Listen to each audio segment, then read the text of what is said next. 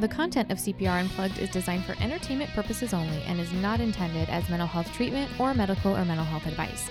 Details such as names and locations may have been changed to protect individual privacy. Hello and welcome to CPR Unplugged. I am your host, Jess, and I am joined today by Jane. Hi, Jane. Thanks for joining us. I'm glad to be here. Thank you. So Jane is going to tell us a little bit about her background with mental health, and she has some really fantastic things that she does to help manage her symptoms and make her more resilient. So Jane, you are welcome to start off your story wherever you would like. Well, thank you. Well, it was approximately in the early 70s when I had my journey into mental health. I was a crime victim, and I was experiencing PTSD. However, in that era, they had no victims assistance and no diagnosis for PTSD, so I didn't know what it was. So I was experiencing nightmares night after night, reliving the scenario. So finally, I decided it was time to do something because I couldn't live like this. So I checked myself into a hospital, and they kept me 6 months. And it was suggested that I get electroshock, and I told them no thank you. And I was given pharmacology, I was given psychiatric and psychological sessions, psychodrama. Also, we had physical ed, so to speak. We had art therapy. And it was challenging because I had never been in this situation like that, but I knew this was going to help me.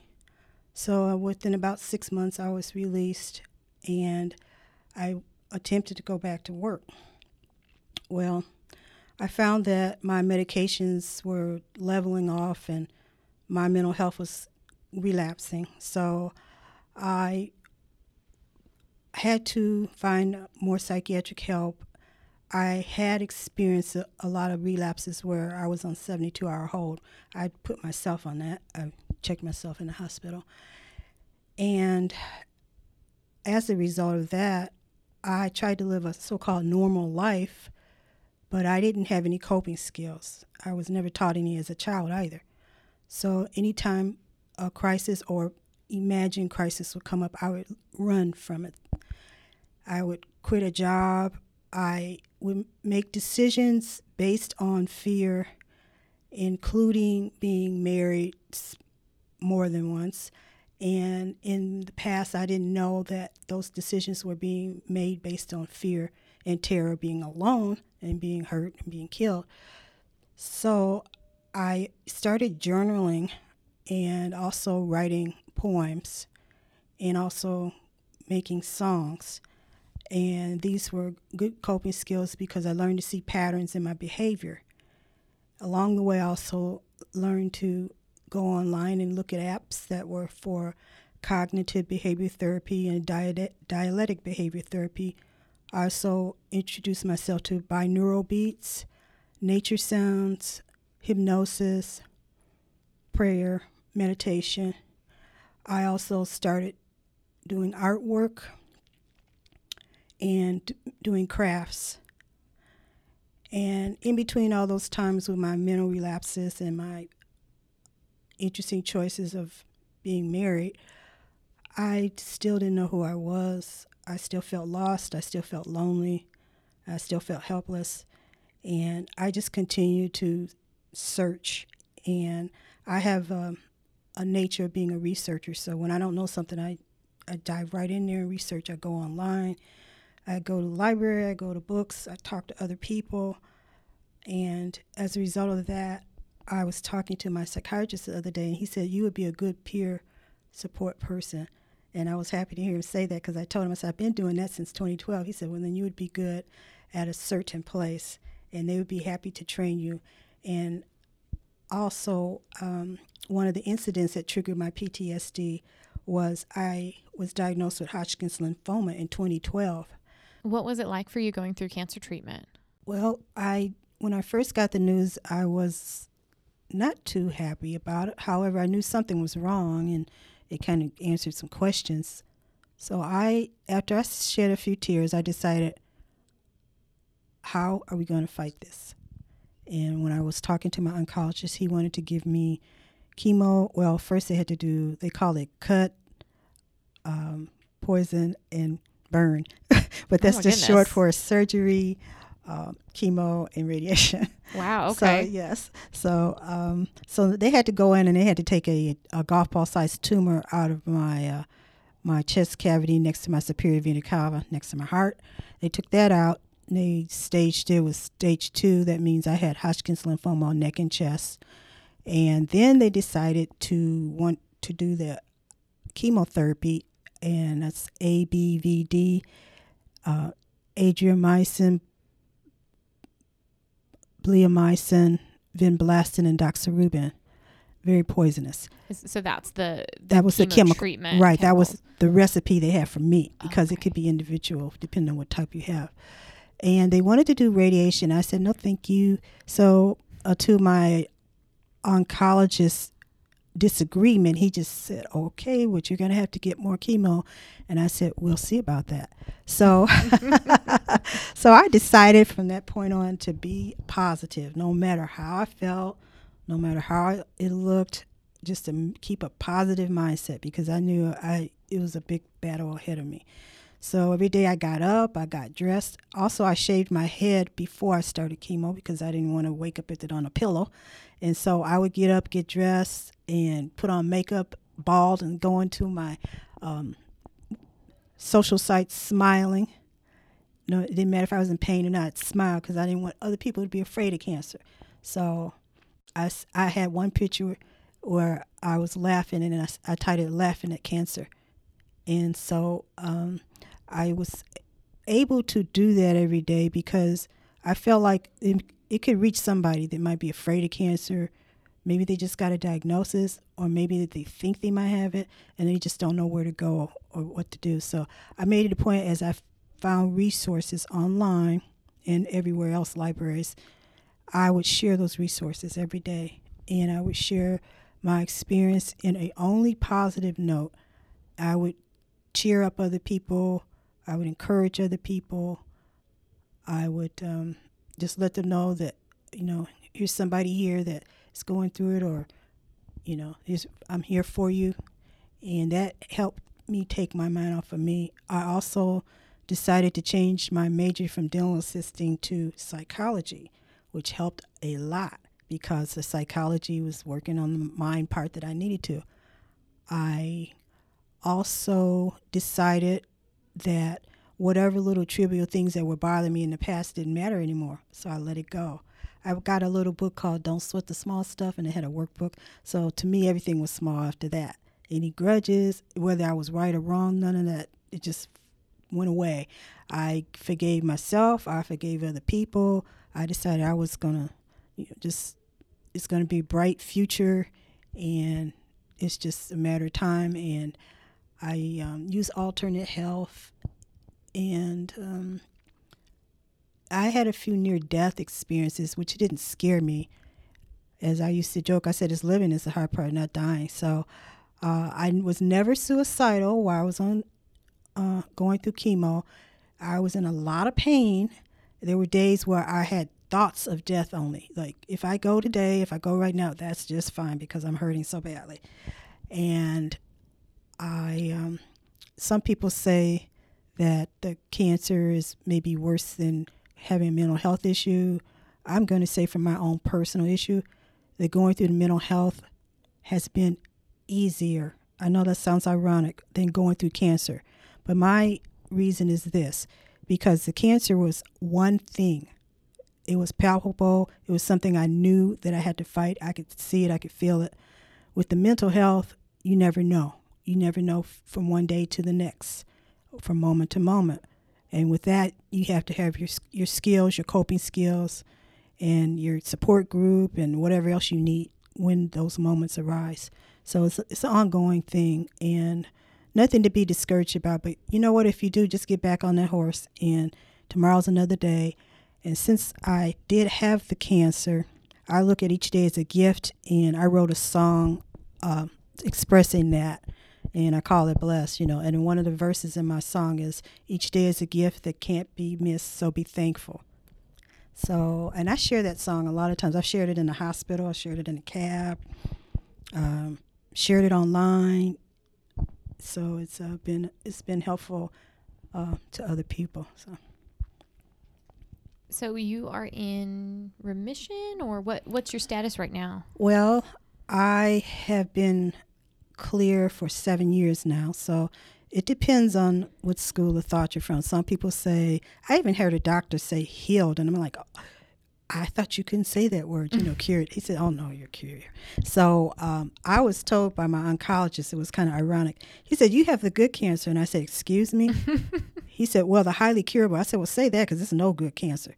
So I understood what he was saying. So, but, some say remission, some say healed, some say cured. So I guess it's just all a matter what works for you. For me, I say, well, the doctors treated me, but God healed me, so that's my thing. But a lot of it, I'm going to say 90% of it is up to you. Regardless of how the treatment is, because if you decide in your mind that you're not going to make it, well, guess what? So you have to make up your mind that you're going to get through it, and you will get through it. So that's the real medicine. I've heard people describe before just thinking about getting cancer and like, oh my God, my whole life would stop. What would that be like? And like you said earlier, life keeps going. Well, I've met a lot of patients that have had stage 4 and more, and they're alive now. Before, years ago, you get used to C word and it's all over. You just pack it all in. But nowadays there's always so many new treatments, clinical trials, and things that are coming out that gives a person hope. So the best thing, like what's it Winston Churchill said, the only thing to fear is fear itself. So you got to get that fear out. You can't live like that. And it'll carry over into every part of your life too. It's not just compartmentalized. So the cancer's going now. Guess what? You got to battle after cancer too, because of side effects that can last for years and even a lifetime. And you have to decide, well, I don't have cancer. I'm still here, so I don't have to like it, but I can adapt. What was it like going into those appointments after they said, we're discontinuing treatment? Well, the checkups were, you get the survivor's guilt because you're going past other patients that are still sick, and you wonder why them and why you and not them, and you feel bad for them, but you also feel encouraged because they're still fighting. I encountered one patient. She had gone through several different types of cancer, and I just, I don't even have words to say how I could do that. It's just I couldn't. I don't know. So she was a strong person, and she gave me encouragement that day, and we, you hug each other, and you're like, I'm glad we're still here, things like that. So it's kind of hard to put into words. Can you think of anything else about your experiences with cancer or the treatment or even after cancer that come to mind? Well, for me, when I went into treatment, I decided to make that a positive experience too. So I would go in and I try to talk to some patients who want to talk. And sometimes everybody's in their own little way they adjust. But I would try to talk to somebody and just be cheerful. And sometimes I would bring in some crafts I've made and I'd share them, give them away, and things like that. So, and I learned to develop a rapport with my chemo nurses. I call them my chemo angels. And I've always tried to have a sense of humor about life. I laugh at myself. One day I was in chemo and I got up to walk across the room to get a snack, and I forgot that the infusion, the IV was hooked up in my port, and I snatched it out and infusion is going everywhere. And then my nurse is like, what are you doing? I'm like, well, I thought I was getting a stack. And he said, go sit down. I'll get it for you. So I was laughing about it. He said, don't feel bad. We've had patients get up and walk out with it attached to them to their car because you're out of it when you're going through that. So you don't think about those things. But I could laugh about that. And then I enjoyed a song. They played the piped in music, and it was funny. One of the songs they played a lot of times was I'm a Survivor. I said, okay, that's appropriate, like that. So it was... I don't want to say it was fun, but parts of it were fun because the people there who did the treatment and everything, they made you feel really loved. And I even had a volunteer person write me little cards they call chemo angels, and they send you cards, just to say. And we never talked about cancer. They just talked about their lives and what's going on, and saved every card they sent me. That's really cool. What were some differences you noticed between the medical treatment you got for cancer and your mental health treatment experiences? Well, with the medical, it was predictable. I knew every day I had to go get an infusion, and I knew about the side effects, and sometimes I had to get more medicine for that. And I knew about that it wasn't 100% that I was going to, they couldn't say, come get your cure. They said, come and get your treatment. So I didn't look at it as treatment. I looked at it as every day is a step getting closer to not having cancer. And that made it, I guess you could say, it helped me to be more, to cope with the situation. Because it was just, I had tunnel vision. It's just one thing. Only thing that mattered was kill cancer, get rid of this cancer. And the rest of my life, everything that was just, I wouldn't even say it took the back burner. It didn't exist. Only thing existed was my getting rid of the cancer. That was my dragon. That was my enemy that I had to slay. And I just rolled up my sleeves and said, okay, let's do this. In fact, when my doctor told me a diagnosis, I said, all right, what's the game plan? How are we going to fight this? So, and he and I did not agree. That happens sometimes with treatment. You might not agree on everything. And guess what? That's up to you. Some people agree to not have treatment. That's up to you also. I mean, I don't think there's a right or wrong, except one thing. I don't agree with euthanasia. That part is out for me. But if you decide not to have traditional treatment, you want to use something non-traditional, people have done that too, and it's no right or wrong. It's up to your life. It's your call. So, but the best thing is don't be negative. Not just about the cancer. Don't be negative, period, because that will suppress your immune system. And being angry is okay if it's a constructive angry, but don't stay angry, because guess what? That suppresses your immune system. So it's almost like you have this outcome. So you can say, it's in my best interest right now to use these coping skills and to get through this because I need my strong immune system. I need to be able to cope with tomorrow's infusion.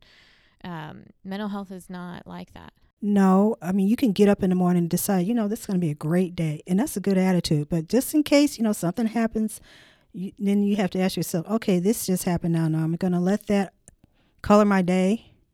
Or am I going to just figure out what to do from here? I wrote one poem, and I said, I'm a box of crayons, and I color my life happy. So I write like that. So it's just, like I said, it's up to you. What were some differences in care that you noticed between medical and mental health? Well, with the medical, both they can give you pharmacology, but both do not give you the mental health. I mean, there are some programs that try to incorporate counseling now, but with some insurance companies, you do not get counseling and you do not get aftercare. I got no aftercare. It was just like I got a pat on the head. You're in remission. Yay, see you. And I'm like, okay, my whole life has changed. What am I supposed to do now? I'm not the same person. There's no way I can be the same person I was. So I just developed my own aftercare program. I took a music class. I took guitar. I took yoga. I took a writing class. Things like that. I just developed my own aftercare, and it helped. But that changes too through time. How often were you getting cancer treatment? Was it every day? It was every day. For how long? Well, I was supposed to get 8 rounds of chemo, but I believe because of what we just talked about, those skills, it shortened my chemo. I only got 6. And then when I went for my first checkup, I was told I was already at 80% remission. So I was like, yes. So to this day, I ate a lot of kale, and I hate kale now. The only way you can get me to have kale is in a juice drink or something like that. So there are some things you develop an adversity toward because the chemo makes your taste buds weird.